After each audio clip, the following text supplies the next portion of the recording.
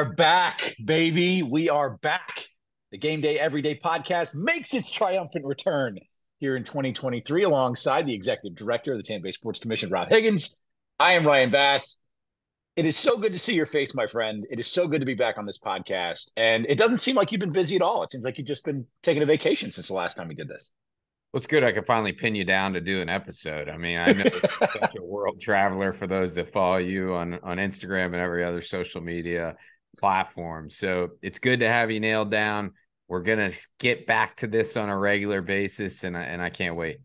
I am so excited, my friend. And for those that have stayed with us, our loyal listeners, we appreciate you. We love you. And we have so much to fill you in on. It has been such an incredible first start of the year here for the Tampa Bay Sports Commission and for our amazing community. As you mentioned, World Traveler, I'm here in New York with a beautiful view of Manhattan as we get ready for Rays Yankees. We're going to get into that here in a little bit, but I want to start with Banana Ball taking over the Bay. The Rays aren't the only thing that have been taking Tampa Bay by storm. The Savanah Bananas had a 2-day run at George Steinbrenner Field here last month. And I unfortunately did not get the opportunity to go, Rob, but I will tell you social media was lit up with the experiences from Banana Ball. How awesome was it to host our friends from the Savanah Bananas for 2 days? And what kind of experience can you speak to just how that was for our community? It truly was bananas. I mean, it was awesome. We had a blast.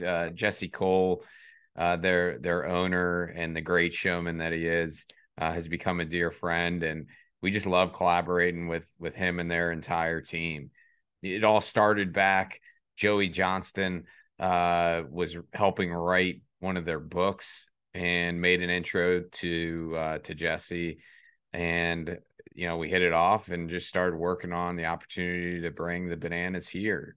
There was 90 cities. I think we talked about this on a previous episode, but 90 different cities that had reached out to him to be a part of their world tour. They selected 33. We were fortunate to be one of the 33. And I mean, the interest was crazy. I mean, they didn't sell out in days or hours. I mean, they were sold out for 2 nights in basically minutes. And so 30 different states, people from 30 different states bought tickets, traveled here. We're starting to look at the hotel numbers now, but I can tell you the impact was impressive, and it was such a fun and magical 2 nights at Steinbrenner Field.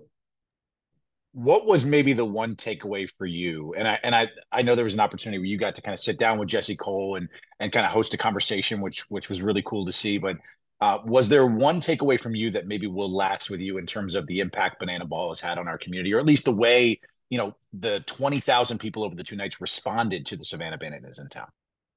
I think every event you get an opportunity to learn from, and we've talked in the past about how these events have economic impact, they have social impact, but the lessons learned from Jesse and their operation was phenomenal.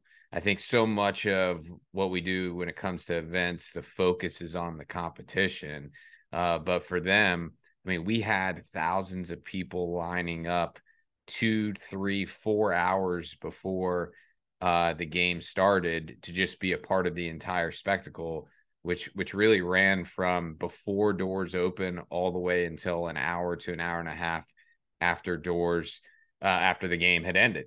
So, I mean, to think about it in terms of their game was 2 hours, but it was really a 5-hour entire event, is something that I think we'll continue to study and take a hard look at and figure out ways to be able to program and entertain and make the fan experience even more well-rounded. You mentioned the conversation that we had with them. That was part of our overall deal with them, is I wanted our entire sports community to get a chance to interact and learn from Jesse. So we had representatives from every franchise here, as well as the Valspar Championship, as well as our local colleges. All of Team Tampa Bay really got a chance to visit with him and learn from him and ask questions and really study the Banana Ball model, which has been so successful. And I hope everybody got an opportunity to learn plenty of lessons, and we'll get a chance to bake it into their overall fan experiences as well. It was 33 cities is what this world tour was for the Savanah Bananas, and Tampa was, honored to host as one of those stops on that world tour. Do you anticipate, Mr. Rob Higgins, that we will see more banana ball in the Bay, hopefully in the future?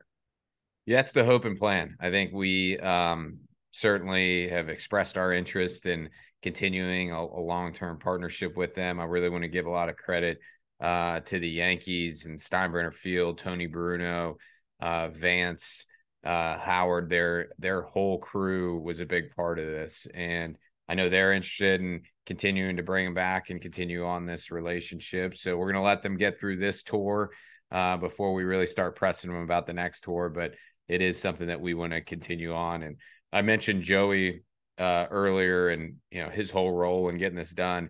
He also had a fantastic article that, if you haven't seen yet, for all our listeners, go to our website, check it out. It really is a great recap piece of the overall weekend and gives you a feel for just how much the Bananas enjoyed being in our community and how much our community enjoyed the Bananas being here. The Bananas weren't the only major event in April for us. We kicked off the month with our community's third NCAA Men's Frozen Four, which was another fantastic experience.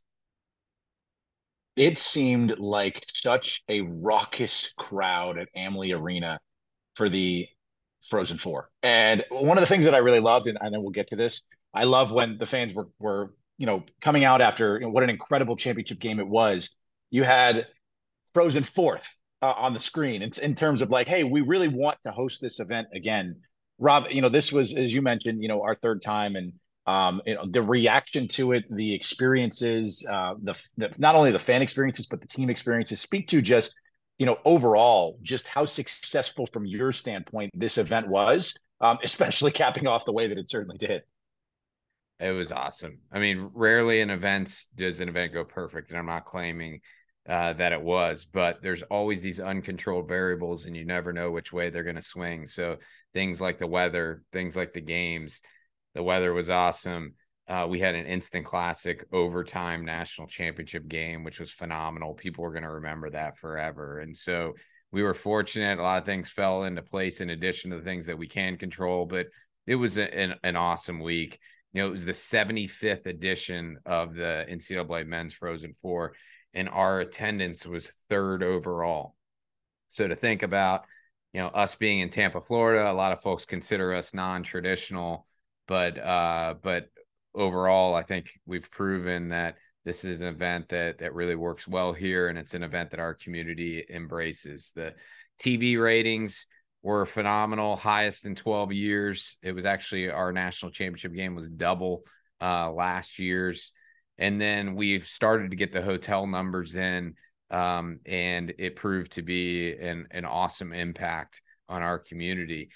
I think one of the things people sometimes lose sight of is over holiday weekends, our tourism traditionally is slower. This was Easter weekend. And so to have an event the magnitude of the Frozen Four come in and have such a great impact during a weekend that's usually a little slower was fantastic. So if you look at this Easter weekend with the Frozen Four compared to last Easter weekend, our hotel room nights were up about 6,200 in Hillsborough County. You had a revenue increase of over 6 million overall for Tampa Bay. The room nights were up close to 14,000 when you factor in all the different counties, and the occupancy was up over 10%. So those are indisputable figures. Those are facts. There's no projections or calculations. I know a lot of people get in the economic impact conversation. We try to look at tangible numbers, and you can tell without a shadow of a doubt, the Frozen Four was a huge win for our community. And so it's another event that we are focused on bringing back as quickly as possible. The NCAA bid cycle won't kick off until later on this summer, and certainly we'll be focused on bringing back the men's Frozen Four for a future year. Good luck, St. Paul, St. Louis, and Las Vegas, living up to what was just an incredible stretch there for the Frozen Four here in Tampa, and truly hopeful, Rob, that we get another opportunity to host it yet again coming up, because it was such a cool experience for those fans to come in town. Who wouldn't want to go and celebrate college hockey in 80s and 70-degree weather, Rob? I mean, come on. Doesn't get much better than that. I tell you what, I went down to Naples about 2 or 3 weeks after the event for the American Hockey Coaches Association convention to get a chance to see a lot of the folks from a team perspective and committee perspective that had come to the Frozen Four, and they were still buzzing about it, as are we. I mean, it is the best of both worlds, an opportunity to come to a community that's got great weather but really appreciates hockey. You can walk to the games in your favorite jersey, but also wear shorts and flip flops. And no offense to any of the others that host, but you don't get that everywhere. And so we're so fortunate with the way the college hockey community has embraced us. And there's no doubt we're going to continue to do everything we can to make it a Frozen Fourth at some point in the near future.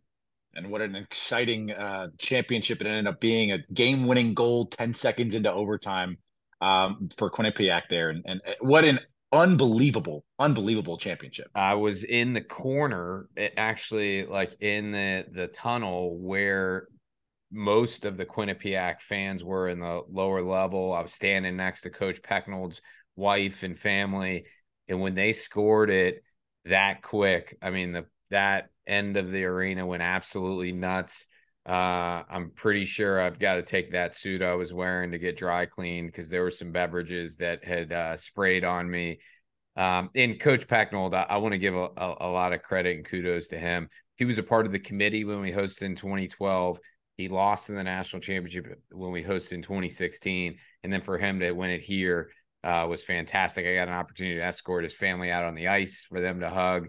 And it was just a really special moment. He has been really outspoken about the opportunity to try to bring the Frozen Four here every 3 or 4 years, which certainly we would sign up for in a heartbeat. But all the coaches have been fantastic and super supportive of the effort here. And our hats off to all of them on fantastic seasons and really a great culmination at the 2023 NCAA Men's Frozen Four. Yeah, rubber stamp what Coach Pecknold said is he called it, in a recent Forbes piece.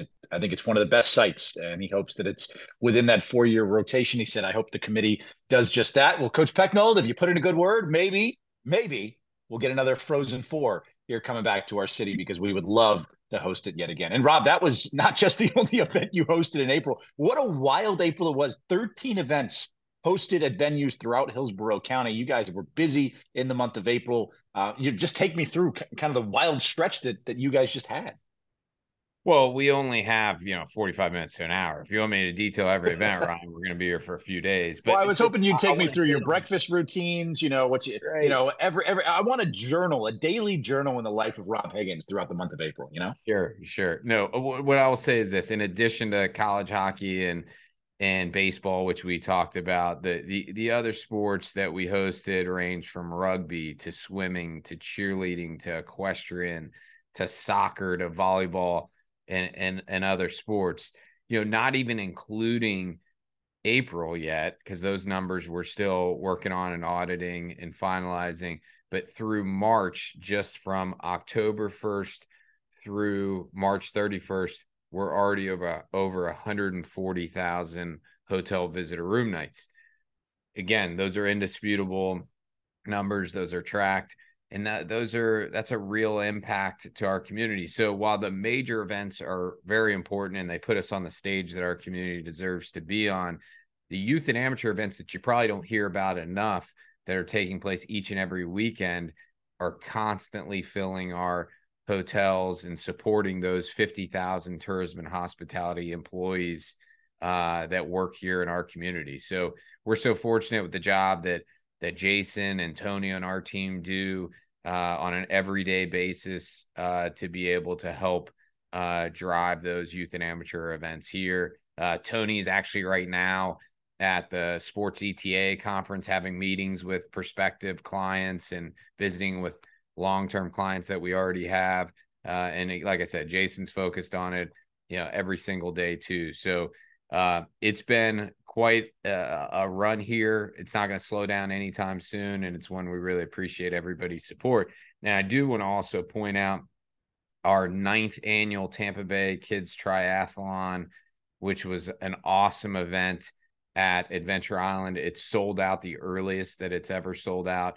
Jenna Grooms with EDI on our team, has continued to do a fantastic job growing that event alongside our partners at Adventure Island and Busch Gardens.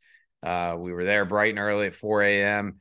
That morning, and I can tell you that the smiles on the kids' faces were fantastic, and they just loved being a part of it. So many great stories come out of that every single year. So kudos to Jenna and our Event Development Institute for not only helping start that event, but grow it into what it is today.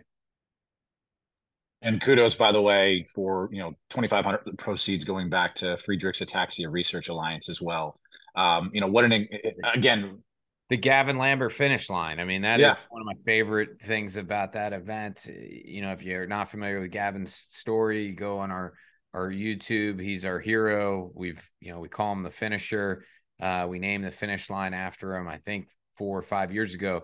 And there's nothing more special than seeing him at that finish line, handing out the medals to every kid that finishes, that has that sense of accomplishment, and is inspired to finish just as Gavin has always taught us. And if you haven't checked out our YouTube page, it's at TBSC Commission on YouTube. Just type in that handle. By the way, I did go back and look. The piece that I was able to do for the sneaker soiree, 18,000 views, by the way, on Arian Knighton, which is awesome. I mean, and by the way, if you haven't had a chance to go back, a lot of those features and pieces are on YouTube on there. But that was awesome, Rob. It was good to see that, a lot of people are really resonating with some of the work that we did throughout the sneaker soiree.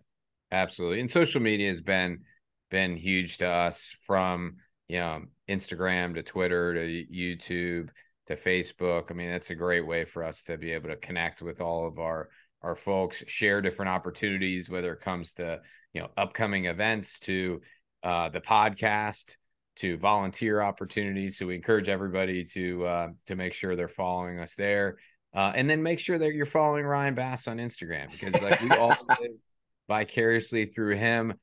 He's inspired me to try to do a better job on Instagram, but I'm only doing like 1 or 2 stories a day versus Ryan is a solid double-digit day. Yeah. Yep. I'm a double-digit guy. Yeah. So, yeah.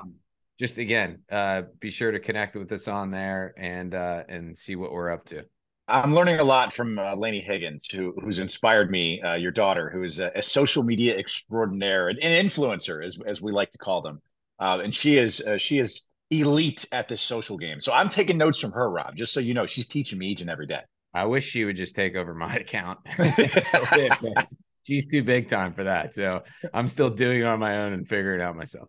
There also is a video on YouTube of Rob with a banana hat from the sneaker soiree. So that's a good tease. If you haven't gone and checked out our YouTube, you got to go do that, because that video is definitely one you need to see. You mentioned a lot of your team members, Rob, who have been integral in really laying the foundation for what was an incredible April, and of course, laying the foundation for the events to come later on this year. But you do have a new team member that you have added to your squad. You want to give a little shout out to the newest member of Team Tampa Bay? Absolutely. We just added Mercedes Jorge, who was the director of basketball operations for our good friend Jose Fernandez at USF Women's Basketball.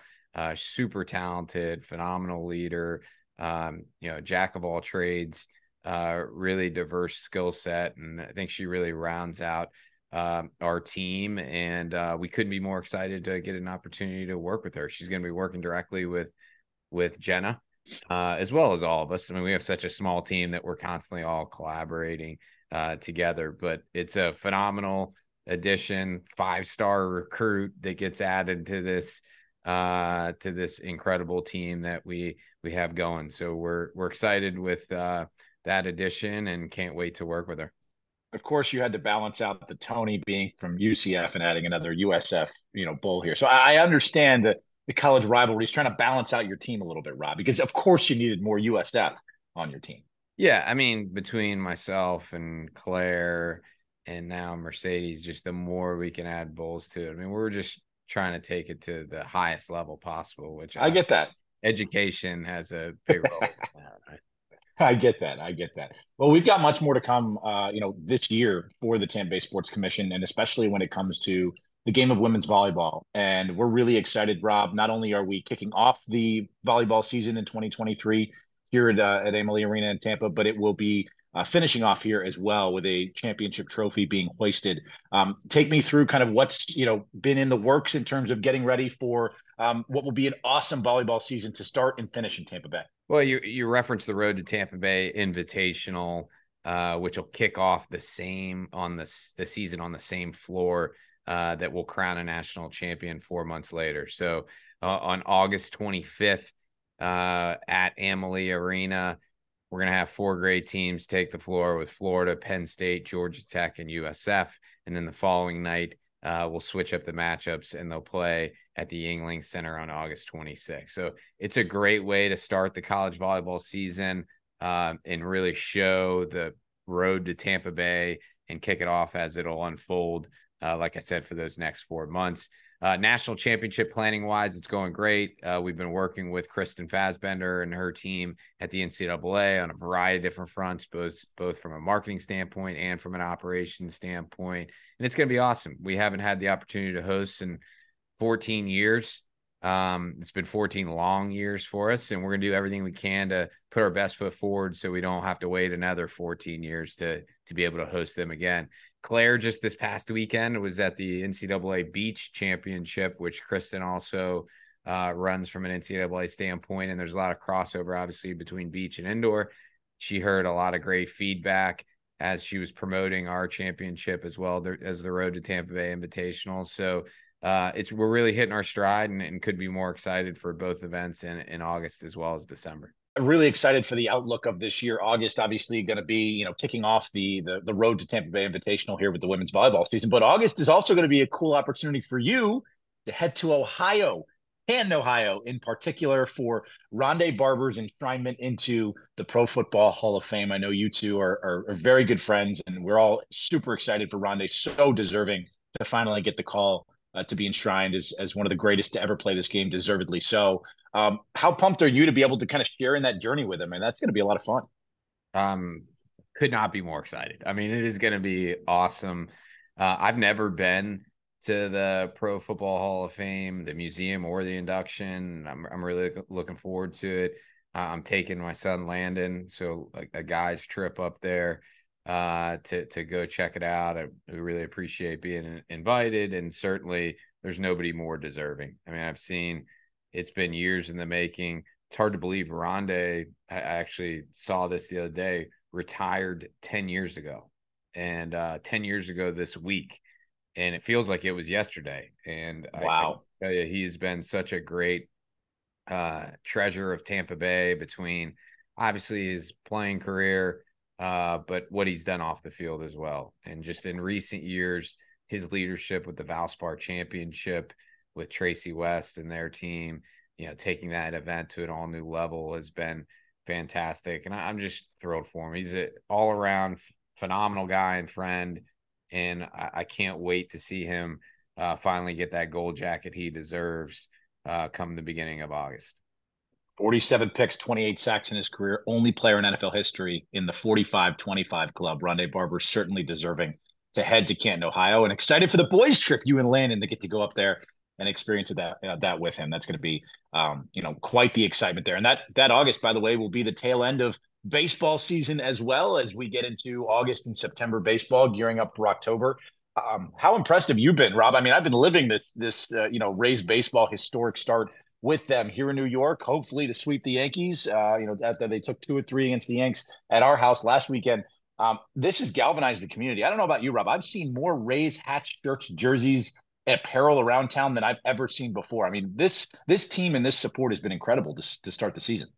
It's been phenomenal, and it's been very well deserved. I mean, the way they have played the start to this season has been fantastic. They are just so fun to watch every day. They could hang a huge number in any inning, so you gotta watch. I mean, that's what's so fun about this team, is they're just explosive, but they also have great pitching. But I mean, you tell me, you're around the team all the time. I mean, what is the magic and the ride been like from your perspective? And the magic has been it has been breathtaking. This is a team that They made some minor adjustments in the offseason to being more patient at the plate, which has led to this outburst offensively. I think they have 73 or 74 home runs this year, which, paces baseball by a large margin. The camaraderie in the clubhouse is second to none. I mean, these guys get along really well. They like each other. And they're fun. Randy Rosarena had a blast with Randy Land, the debut of his new section in 141 at the Trop. This team is finding ways to win and finding ways to make this a magical run. I mean, they were down 6-0 to the best pitcher in the American League, one of the best, in Garrett Cole, last Sunday, and they erased that 6-0 deficit and ended up winning 8-7 in walk-off fashion, thanks to Isaac Paredes. I mean, it hasn't just been one guy too, Rob. It's been, Randy one night or Taylor Walls another night, Wander Franco, Shane McClanahan, Isaac Paredes, Christian Bethencourt. I mean, they gel together so well. It's a bunch of guys that were cast off maybe from other clubs that have come here and really, really made their mark. So, I think it's unrealistic to think they're going to finish at 133 win pace this year, but could they break, Major League Baseball's win record of 115 in a season? That's within reach, and certainly hope they can continue this run. It's been crazy so far, Rob. Well, my favorite part of the walk-offs too is I get a chance to watch you ruin a suit in a pair of Jordans every time it happens. And I always love to see it. I'll put it in slow-mo. I'll play it back. There's nothing better than not only, getting a huge Rays win in dramatic fashion, but then also seeing you basically get like a standing dunk take. I mean, it is awesome. Yeah, last year, G-Man Choi purposefully threw it at me when Isaac Paredes had a walk-off. And then this year, I did send an invoice to Taylor Walls and Josh Lowe for the dry cleaning bill, because not only did the suit get absolutely tattooed, but the Jordans took a lot of work to get that orange Gatorade out of them. So to those fellas, I'm expecting a check in the mail, for that dry cleaning. And Rob, it seems like you and I both are on this dry cleaning trend of trying to make sure that we take care of our suits. So I'm proud of us, buddy. We always want to look our best.